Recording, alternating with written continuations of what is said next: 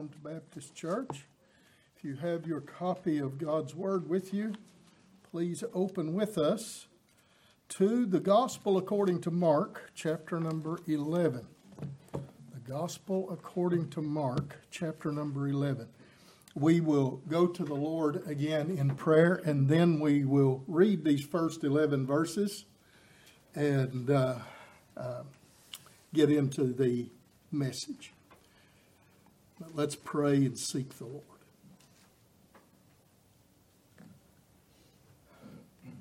Our Father, in Jesus' name, just as we were singing, please open the Word to us.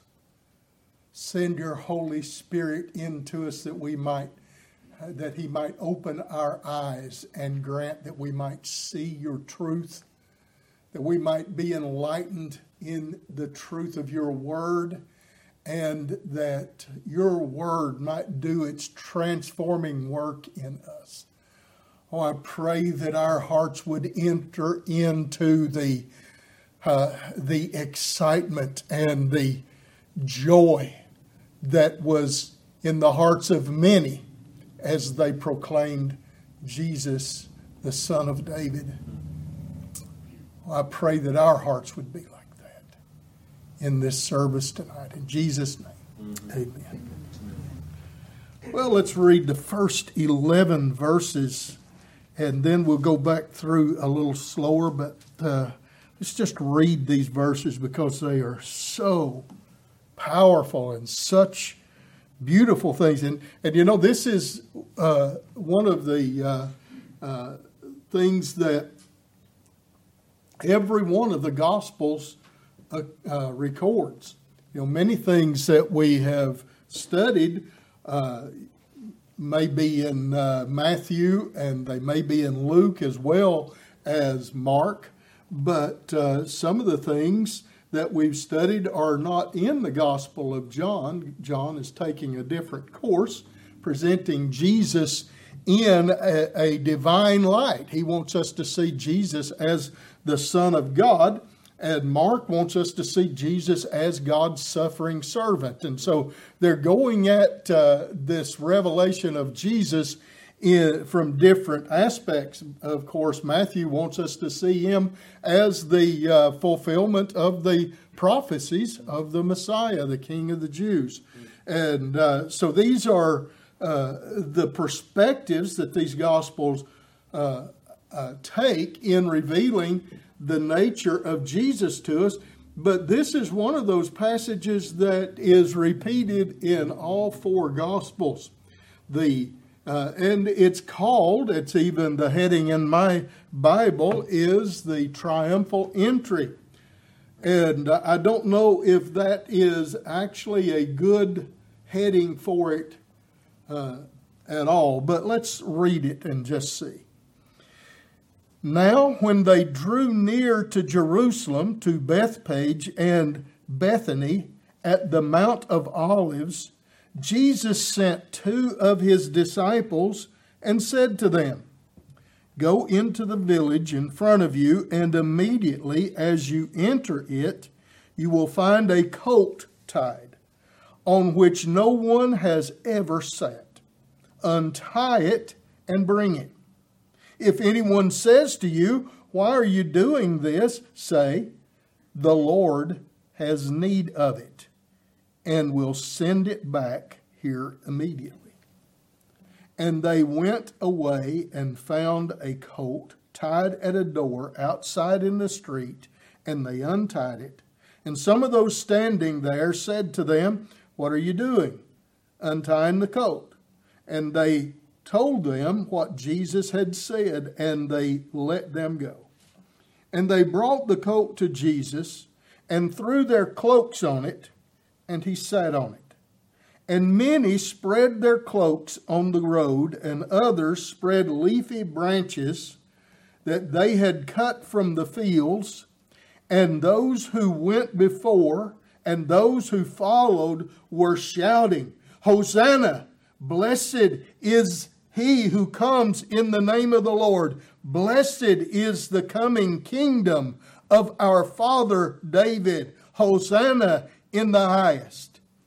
And he entered Jerusalem and went into the temple.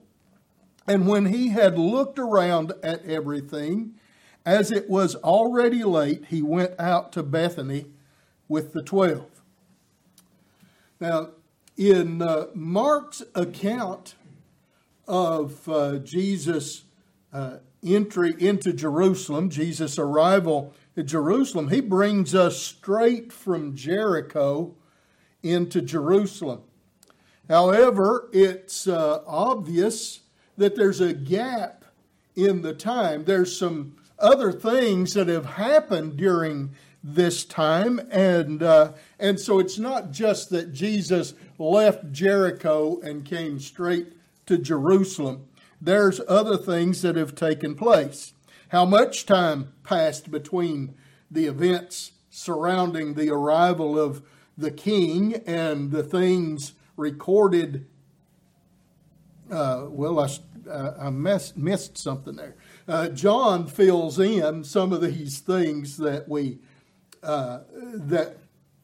don't see in the Gospel of Mark, in his account. And so how much time passed between these events surrounding the arrival of Jesus and the things recorded by John, we don't know. But John does supply some very important details that have a great bearing, a great emphasis on what we're studying tonight. At some point, shortly before this event, Jesus had raised Lazarus from the dead. This took place during this time frame.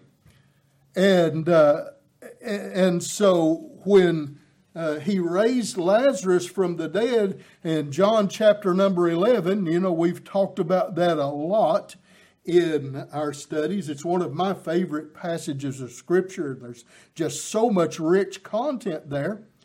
But when Jesus raises Lazarus from the dead, rather than convincing all the people that he was indeed the Messiah, that he was indeed the one that they'd been looking for, the King of the Jews, the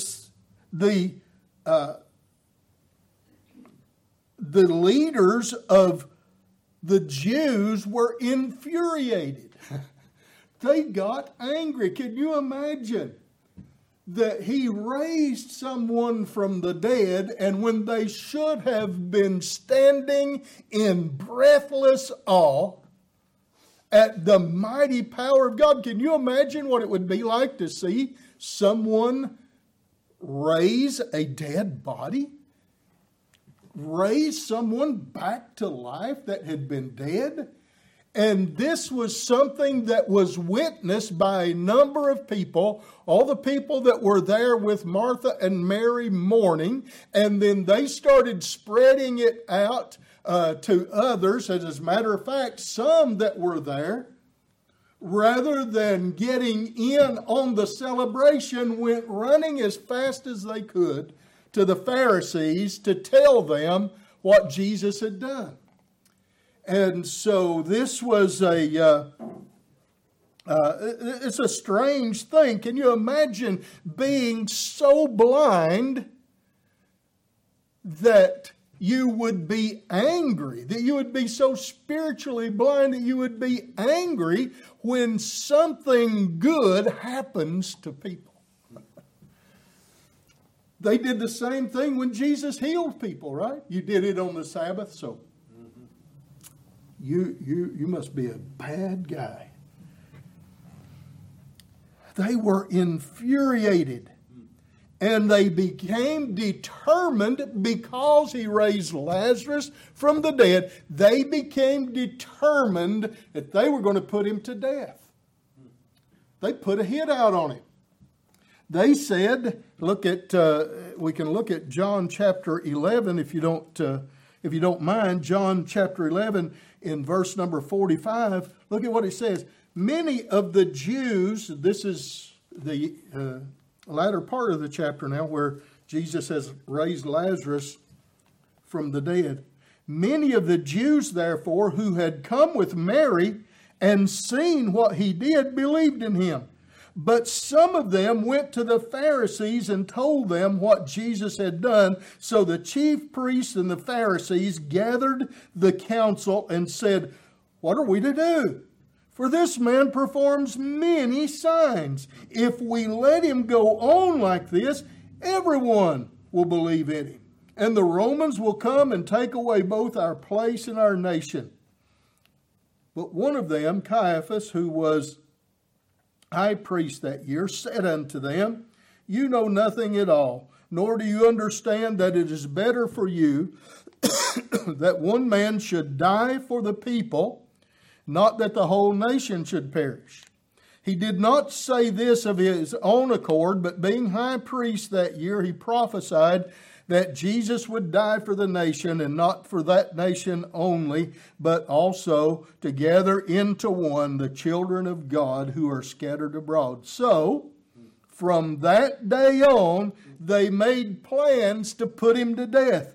Jesus, therefore, no longer walked openly among the Jews. So, you remember when we talked about Jesus heading for Jerusalem, and the disciples were Jesus is walking out front, and all these people are following him, and they don't understand what he said about being put to death. But then it said, and they were afraid. Well, here's probably why they're nervous, because they know that there has been a wanted poster put out. So, that's not really what happened, but they were looking for Jesus. Jesus, therefore, no longer walked openly among the Jews, but went from there to the region near the wilderness, to a town called Ephraim, and there he stayed with his disciples. Now the Passover of the Jews was at hand, and many went up from the country to Jerusalem before the Passover to purify themselves. They were looking for Jesus and saying to one another as they stood in the temple, "What do you think? That he will not come to the feast at all?"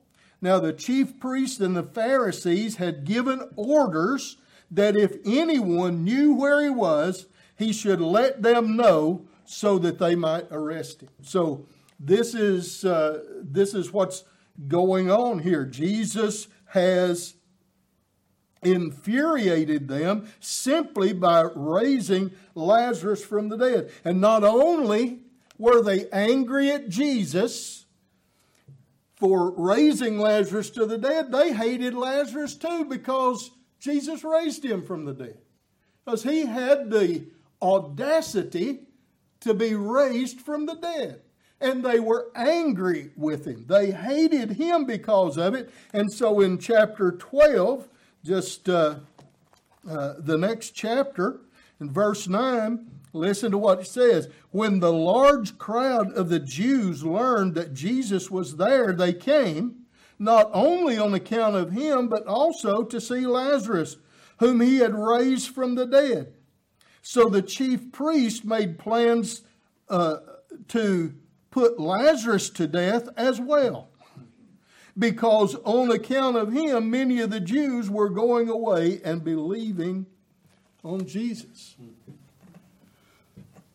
So this is the climate that is going on here, and so Jesus is coming to Jerusalem, and this is Passover week.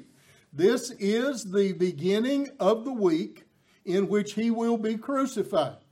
He is the Messiah that is making his appearance. He is arriving right on time. I read years ago a study by Sir Robert Anderson, where he had it, he had it worked out to the very day Jesus was supposed to ride into Jerusalem, the very day Messiah was supposed to come into Jerusalem, Jesus arrived on that donkey. And so I want us to look at this under three headings. First of all, let's just see what happened. and it's very easy. We will walk through the scriptures once again, and then we want to see how it happened, and then we want to see why it happened. Okay? So first of all, what happened? Well, on this beginning of Passover week, possibly on Sunday, MacArthur, I believe, thinks it was Monday, but Sunday or Monday, here comes Jesus into Jerusalem, and he tells his disciples as they get to the outskirts of Jerusalem, to two little villages that are pretty close together on the east side of Jerusalem, on the slopes of the Mount of Olives, Bethpage and Bethany. And he says to two of his disciples, go into the village, and there'll be a colt, a donkey, tied at a door, and you get it, untie it, and bring it to me. And if the owners or anyone ask you what you're doing taking the colt, tell them the Lord, the Kyrios, the master, the owner, has need of him, and they will let you bring him. And so that's exactly what they did. They went into the village. Now, they haven't been there. Jesus is just telling them this from outside the village. They walk in, find it exactly as Jesus has said, and they take the colt. Now, Matthew makes it even a little clearer. He says that there is a donkey. I'm using ESV English, not King James English, okay? There's a donkey and its foal that are tied there, and bring them. And so he uses the foal. He uses the little donkey and not the mama donkey. And so this is just exactly like Jesus said it would be, and they did it. And so they bring it to him, and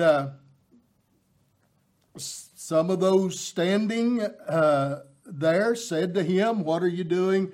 They untying the colt, and they said, Jesus has need of him, or the Lord has need of him. And they brought the colt to Jesus, and they threw their cloaks on it, and he sat on it, and many spread their cloaks. So now I want you to get this picture here. I want you to see the crowd. I want you to feel the emotion and everything that's going on, because this is Passover week. Passover week is for Israel at that time was like a combination of Christmas, the 4th of July, and Easter all rolled into one. I mean, it's a big celebration, right?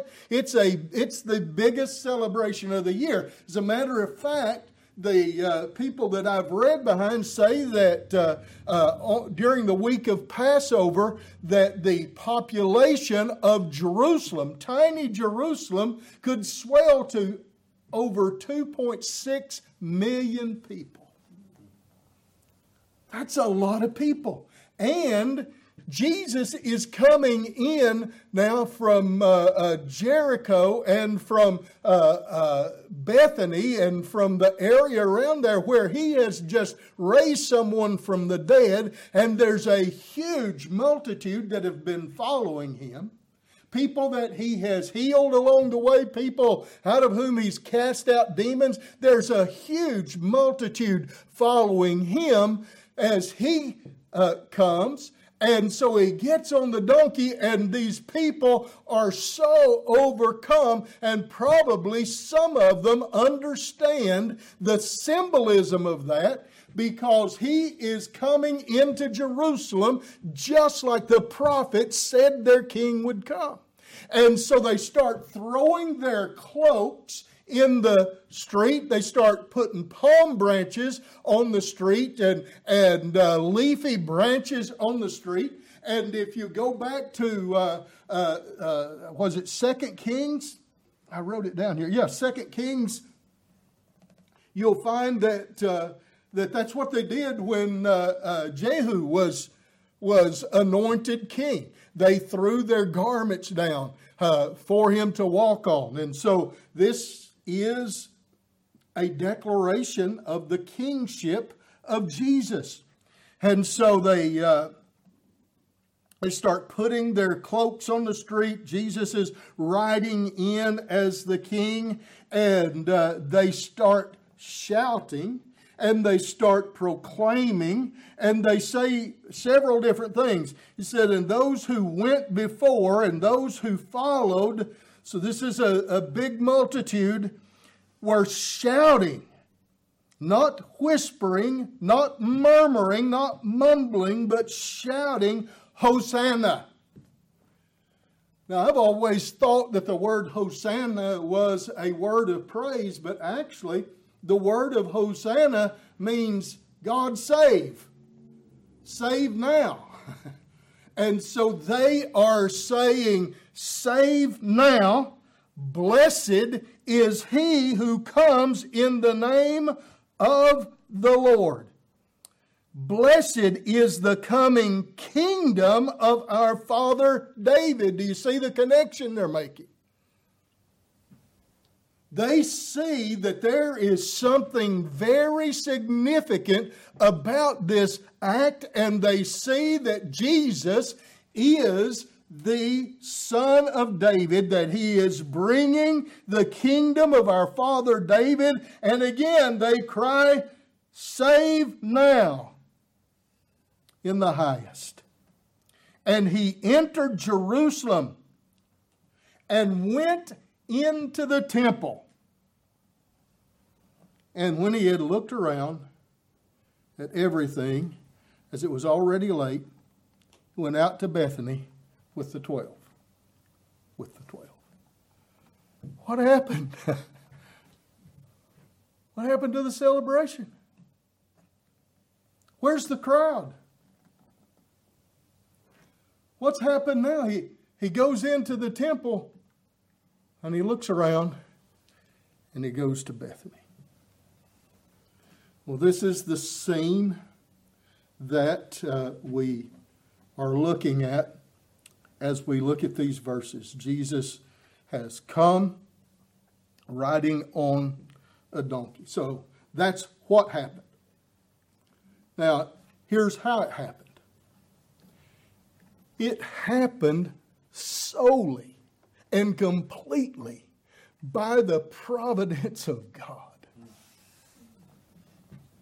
Oh, I was just amazed as I sat and meditated on this and thought about Jesus saying to two of his disciples, go into that village, and when you get in, just as you go into the village, you're going to see a donkey and its foal tied to a door. Get them and bring them to me. And they went, and it was exactly as he said. Oh, listen, God is, in order to have those donkeys, in order for it to be like it had to be, Jesus could have walked into the village and zap, there's a donkey. He could have done it. He had the power. God could have done it that way. They could have done some fantastic miracle, but what we see is that he was working in and through and by the hands of men. In the circumstances of life, in everyday life, this owner of the donkey and the little colt went out to get it that morning, and he had no idea that the reason he was taking it to town with him was because of the divine providence of God, that he was fulfilling an ancient prophecy that had been made back in the book of Zechariah. He had no idea that morning that his little donkey, that little foal that had been delivered by that mother donkey would be the one that would carry the Messiah into Jerusalem as he is revealed as king. And the providence of God is just such an amazing thing if we think about it. When we talk about providence, we always go back to Joseph, don't we? As Art mentioned Joseph this morning, or was it Russ? One of them mentioned Joseph this morning, but Joseph is such a picture of the providence of God. And all that happened to him, as it was said, it was just terrible, terrible things that happened to him. But what God was doing was bringing him to a place in the kingdom of Egypt where he could save alive the remnant of Israel. And so when Joseph reveals himself to his brothers and they say, you're probably going to kill us now. And he said, no, he said, you meant it for evil, but God meant it for good. So that's the picture, isn't it, of the perfect picture of the providence of God. But I've got another one that you never hear anybody talk about. You probably have, but you never hear anybody talk about this picture of providence back in 2 Kings. You remember in 2 Kings when Elisha, chapter number 4, he keeps passing by this Shunammite woman's house, and she convinces her husband that they should build him a chamber with a table and a stool and a bed and a candle and all those kind of things.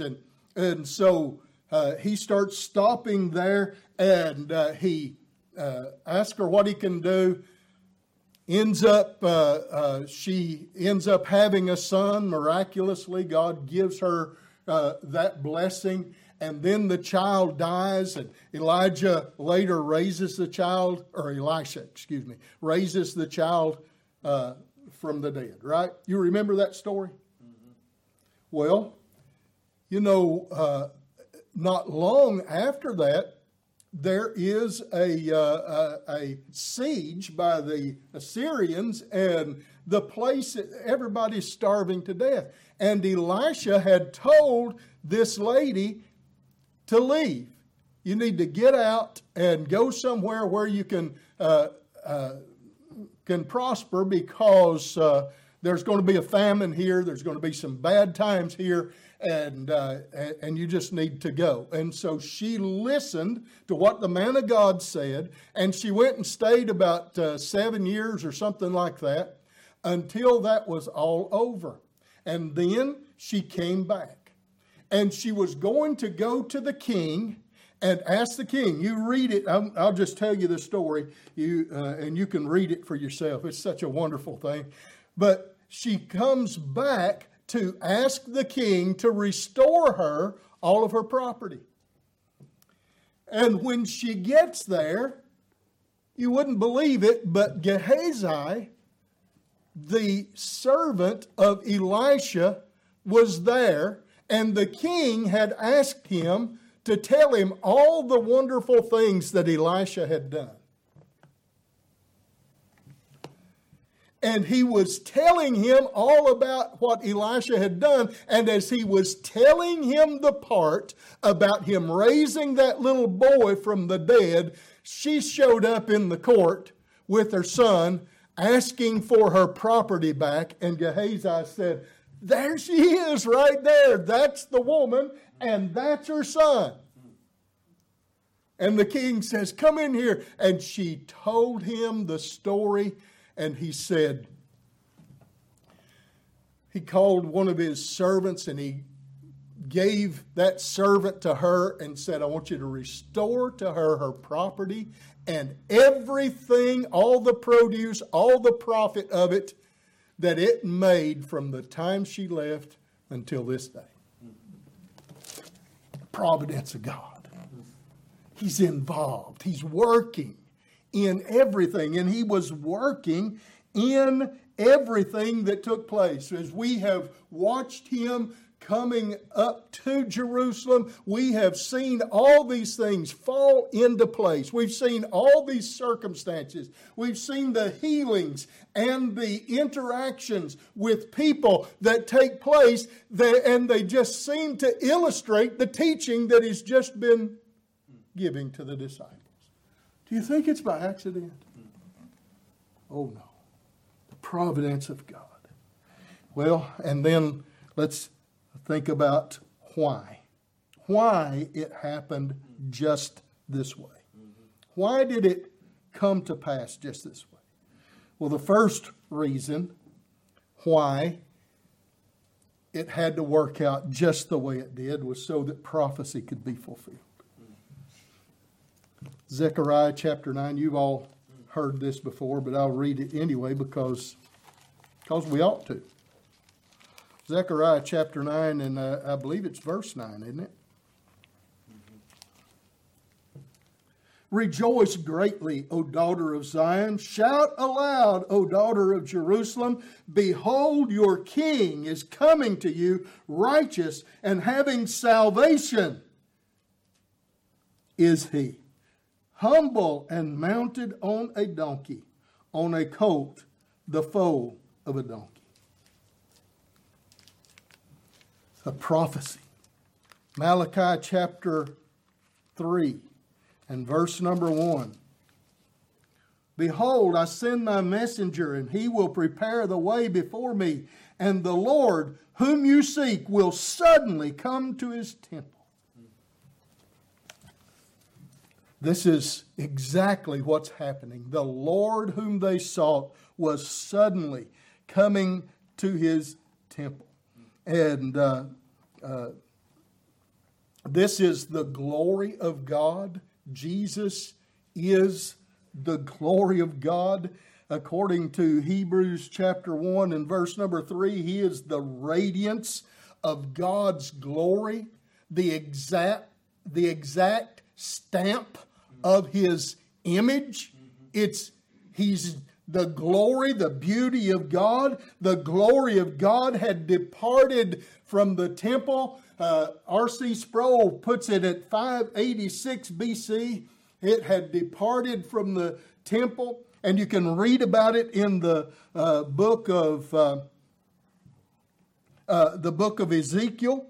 And it goes from chapter 8, step by step, through chapter 11, step by step. The glory of God moves from the altar. It moves to the gate. It moves to the gate of the city. It moves to the Mount of Olives. And the glory of God has departed through the east gate out to the Mount of Olives. But this day, the glory of God, the Messiah, Jesus, rides that donkey right down the slope of the Mount of Olives, right through the eastern gate and straight to the temple. That's good stuff, isn't it? It's just good stuff. Well, that's one of the reasons why it had to be done exactly that way. Another reason why it had to be done exactly that way is so that he could actually complete his mission. Remember what we talked about? Remember what we talked about earlier, how that they had put out a hit on him? They had told everybody, if you see him, let us know because we're going to get him. And they weren't just going to arrest him. Their goal was to kill him. They wanted to put him to death. They wanted to put Lazarus to death. So this was something that they wanted to do. And if Jesus had just come in with his 12 disciples and just come quietly in, that's exactly what might have happened. They might have been able to just come up and grab him and take him while nobody else was any the wiser, and done it all in the cloak of secrecy.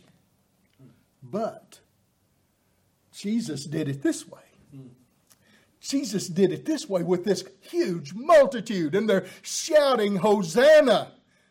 Glory to God. They're shouting glory to him, or blessed is he that comes in the name of the Lord, he that comes in the kingdom of our father David. They're shouting like this, and it's a great noise and a great crowd around him, and they can't go up and arrest him quietly.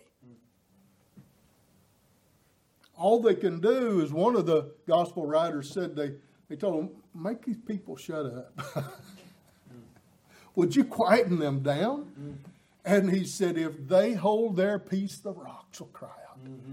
And it's true, isn't it? Because this is not just an everyday happenstance. This is the one who stepped down from heaven. He came from heaven, the divine, holy, eternal Son of God who became flesh, and he presented himself to his people in Israel.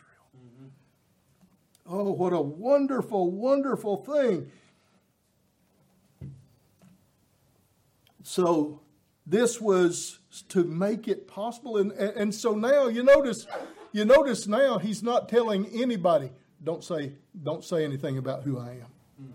He's not telling anybody to hold their peace. He didn't tell Bartimaeus when he healed Bartimaeus in chapter 10. Remember? He didn't tell him, don't go tell anybody.